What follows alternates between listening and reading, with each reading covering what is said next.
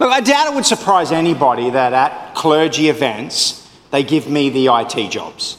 I don't think it would surprise anybody that I get roped in to run the computer and the slides and do all of that stuff for all of the clergy.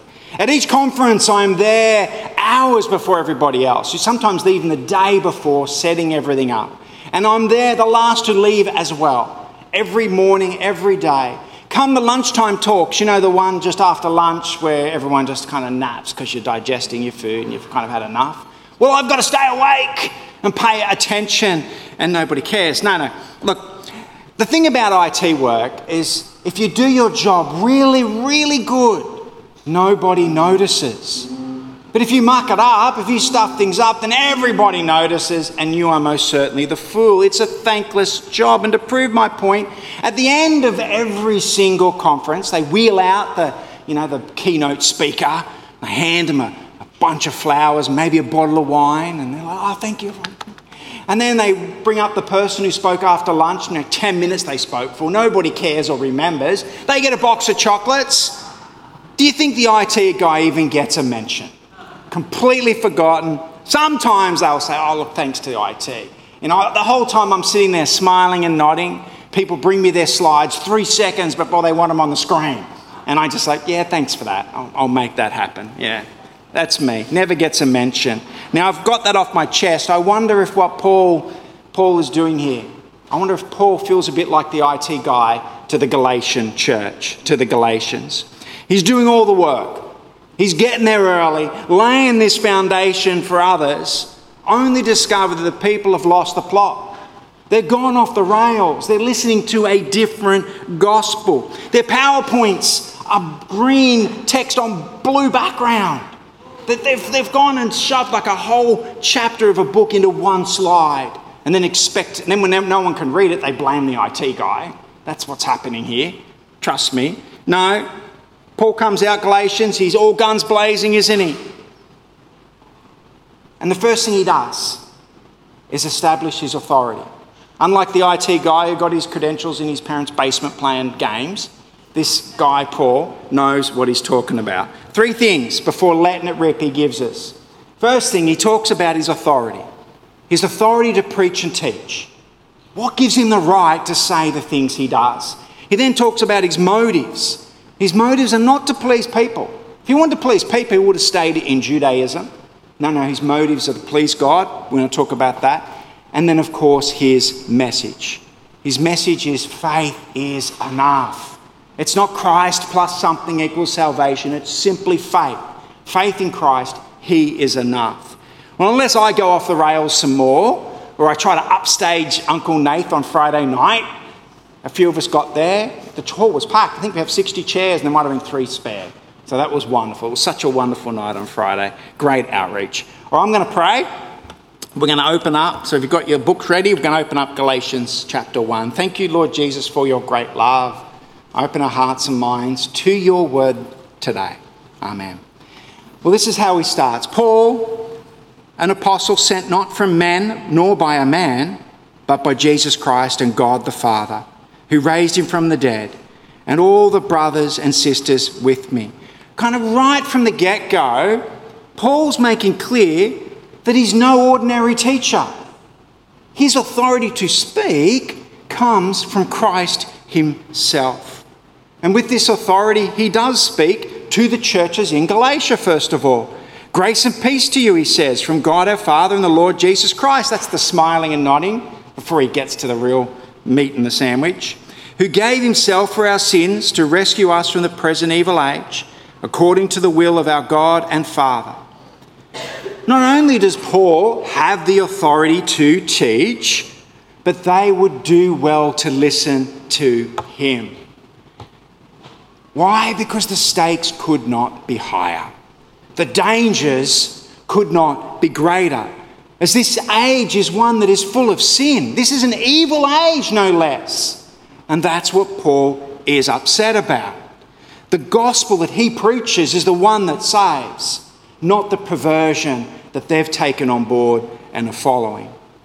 Over the next few weeks, Paul is going to slowly kind of unpack for us the true gospel. I mean, he does it in almost every word, in a sense, but he will talk about what they've perverted towards. And the essence of it all is simply they've added something. They've gone faith plus something equals salvation. It might be faith plus works, or it might be faith plus circumcision. It's Christ is not enough. There's something they're adding on. And sadly, the Galatians won't be the last to make such a big and grave mistake. I mean, this is why we had a Reformation. This is what Martin Luther's 95 Theses was all about. On his famous list, he detailed exactly the reasons why the early church, the medieval Catholic Church, was in error.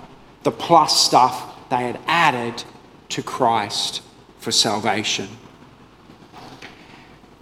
There's lots more to come on this.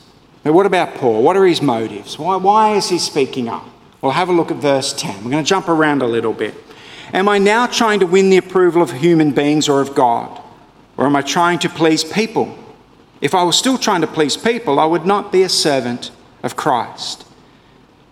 So Paul has the authority to speak. I'm not done on that. I want to make sure we really get this, that Paul has the authority to speak for God. It's so important as we read the New Testament. We'll come back to it. But why does he speak? What are his motives? Well, unlike his authority, his motives are very easy to test.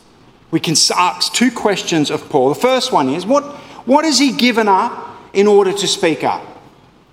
So what is Paul giving up in order to speak up? And the second question we can ask of Paul is, what does he do gain by speaking out? Now, a good mentor will pass both these tests. I do have that there. Wow. A good mentor will pass both these tests. And equally, a good parent shall pass these tests too. Now, if I was to speak beyond my expertise, and I never do that, I was to speak beyond my expertise, I might say that this is the problem with much parenting today. What's going on with parenting today? Many parents are only giving up what they're forced to give up. Kind of the responsibility that's thrust upon them that they really can't ignore. The crying baby, for example. Now, I don't know about you, but I go down to our local park and I see a bunch of kids playing on the swings and all that stuff and digging in the sand. And then I see a whole line of parents on their phones, staring at their screens. Now, I might be wrong, but I don't think that's sacrifice.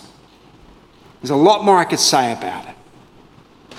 Parents failing to give up me time, screen time, TV time, snack time, in order to be with their children. Let's get back to Paul. What has Paul given up? Well, verse 13. He's given up a lot. For you have heard of my previous way of life in Judaism, how intensely I persecuted the church of God and tried to destroy it. I was advancing in Judaism beyond many of my own age among my people and was extremely zealous for the traditions of my fathers. So Paul's backstory is one of persecuting the Christians, one of persecuting the early church. And his work of persecuting Christians was received with honour and glory and the accolade of men. Promotion by his peers in Judaism. If Paul wanted to please people, then he wouldn't have left. That's what he's saying. If his motive was to make a name for himself, then he would still be persecuting the church, the Christian group that he is now part of. Now, we only need to look at verse 22 to see, down the bottom, to see that this is all the churches in Judea knew about him. All they knew about him was that he was a persecutor. It says that he was a persecutor of the church. Which means in order to speak up, Paul has given up fame, institutional authority, and the respect of powerful people. It's kind of like one of our politicians giving up the top job to go work in the mailroom. It wouldn't happen. The scum always floats to the surface, yeah? That was a cheap shot. What does Paul have to gain? Nothing, it would seem. Paul has nothing to gain by going back to the mailroom. But he does state elsewhere in the Bible what he has gained. For to live is Christ, says Paul in Philippians 1. Christ lives in me, he says in the very next chapter of Galatians. We belong to the Lord, he says in Romans 14. But from any worldly perspective, Paul has nothing to gain, everything to lose. So Paul, with the accolade of men behind him, with the love of Christ in him and ahead of him, he's able to explain the message that changed his life, the gospel of the Lord Jesus Christ. And he does it with complete integrity. Which brings us to our third point, Paul's message. Oh, I did have a few points there. Oh, good. Third point, Paul's message. Verse 11. No, I've got to go back one. There it is. No, I've jumped all over the place. Clearly, I've just had a busy week. Verse 11, skip the slides. I want you to know, brothers and sisters, we've got Bibles in front of us, easy peasy. Verse 11, that the gospel I preached is not of human origin. I did not receive it from any man, nor was I taught it. Rather, I received it by revelation from Jesus Christ. Paul's authority is a divine authority. His message is a divine message, one received by revelation from the risen Jesus Christ himself. Now, does this make Paul some kind of Muhammad in a cave, listening to an angel and jotting down notes? Hardly. Firstly, nothing Paul has to say isn't collaborated with the rest of Scripture, with the other apostles and their teachings, with the four Gospels. Paul is no island. His way is not the highway, but Christ's way certainly. It is Christ's way or the highway, that's for sure. Secondly, Paul was an experienced teacher of the Hebrew Scriptures, of the Old Testament. Now, part of their training, they had to know the first 5 books of the Bible by rote. Genesis, Exodus, Leviticus, Numbers, and Deuteronomy. From memory. They had to be able to say the whole thing. So he knew his Scriptures and he knew them well.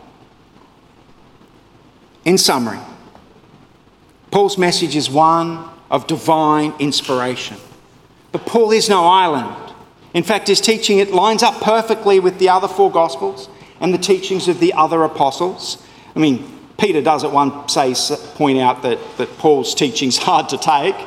No kidding. But it does line up perfectly. And he didn't even know them. Now, what does that say?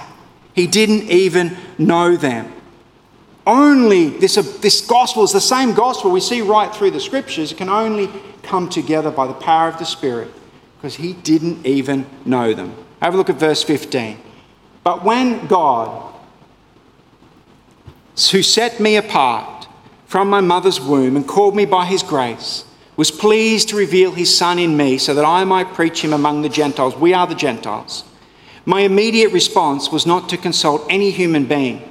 I did not go up to Jerusalem to see those who were apostles before I was, but I went to Arabia. Later I returned to Damascus. He goes on to explain that it wasn't for another 3 years before he met some of the other apostles, and just James, right, and the others briefly. Now let's just pause here and kind of be a bit honest with ourselves and the Scriptures just for a moment. For the non-believer, even those Christians a bit sceptical of miracles, those questioning Paul's words and authority, because it sits in contradiction to their own experience. Paul's words often sit in contradiction to our feelings and our desires. For you, I imagine that the idea that Paul's message is one from God, it's a divine message, well, it can be a bit hard to take, a bit difficult to receive, but is it really? Anyone who's been in Christian ministry for 3 seconds knows that what I'm about to say happens all the time. A missionary desperately needing some money in order to do some work or support someone in the field. Before they've even finished praying, the phone rings and someone's on the phone saying, I've got some money for you. And it happens to be the exact amount they need to do the mission. I've heard this story firsthand from so many people. And it's happened in my own life. Getting a call literally the day after we prayed to sell the business that was holding us back from stepping into ministry. Now, I don't know if I've shared the story before, but Ali and I, when we decided to go into ministry, and we do this together, I know I'm the one who's been priested, but Ali is a pastor every bit as much as I am. And when we decided to go into ministry, I kept working. I mean, you've got to put food on the table, right?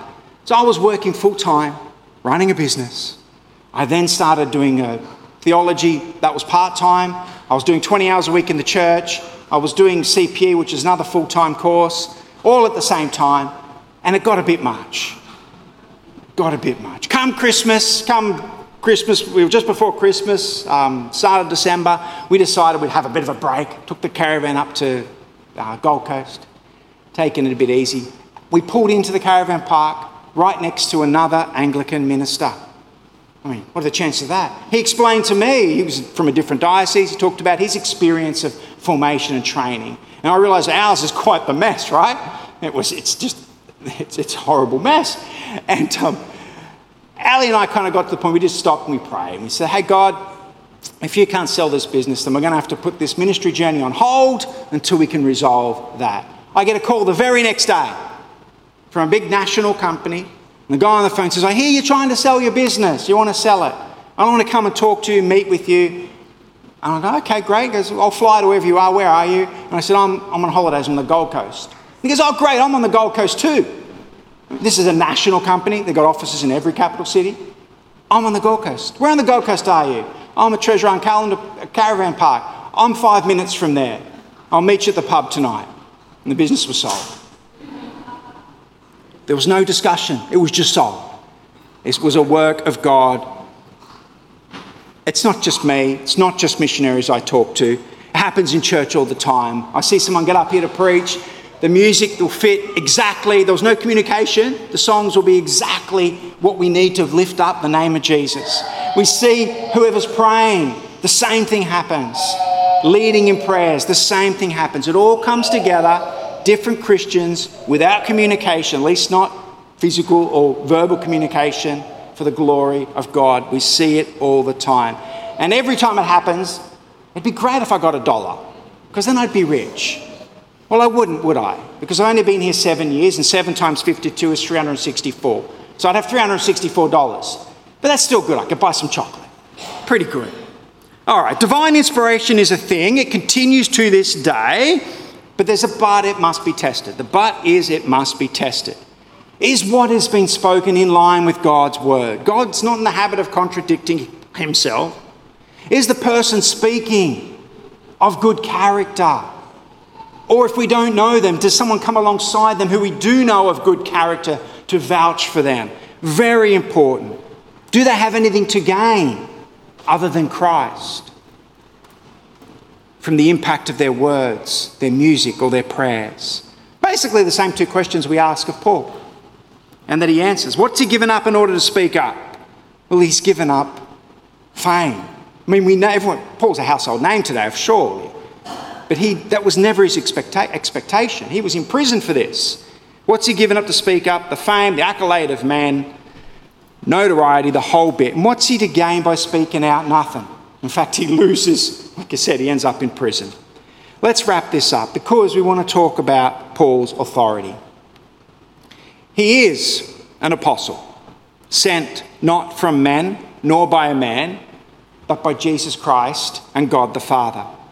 His words recorded in the scriptures carry the weight of Christ's words. Not every word. I mean, sometimes he might say, I want to go to the toilet. I mean, we don't need to worry about that so much. But what is recorded in the scriptures has been tested. The Holy Spirit gave it to us. The church affirmed it. So if it's in the Bible, it is the word of God. That's what matters here. Now, I had a meeting with someone once, and they're talking about their faith. And he said to me, I'll only really follow the red letter bits in the Bible. Now, I don't know if you've got a modern Bible. Often Jesus' words are written in red. I mean, obviously that wasn't the case in Greek, right? But they're written in red, and that's all they follow. And the rest of it, who knows? It's a bit kind of, it was added on later and all the rest of it. And I'm just like, well, if you can just follow the words of Jesus and do that in its entirety, then actually I think that's probably enough. I reckon if you can do that, then the rest will be a walk in the park. The rest will be a walk in the park. Because Paul says nothing to contradict Jesus. All he does is contextualize and expand it with practical examples so we just know how to do things. He never contradicts the Old Testament scriptures. He only ever speaks the word of God to us. Now, it's true that there are a great many progressives out there. There are many churches too, and sadly many in our Anglican diocese, and including the devil himself, they would like to delete Paul's letters from the Bible because they are tough. But this faith is no easy faith. Easy to belong will be the easiest thing you ever do. I trust you, Lord Jesus, I want to follow you. But actually walking that path is difficult. It was never meant to be easy. Paul is the real deal.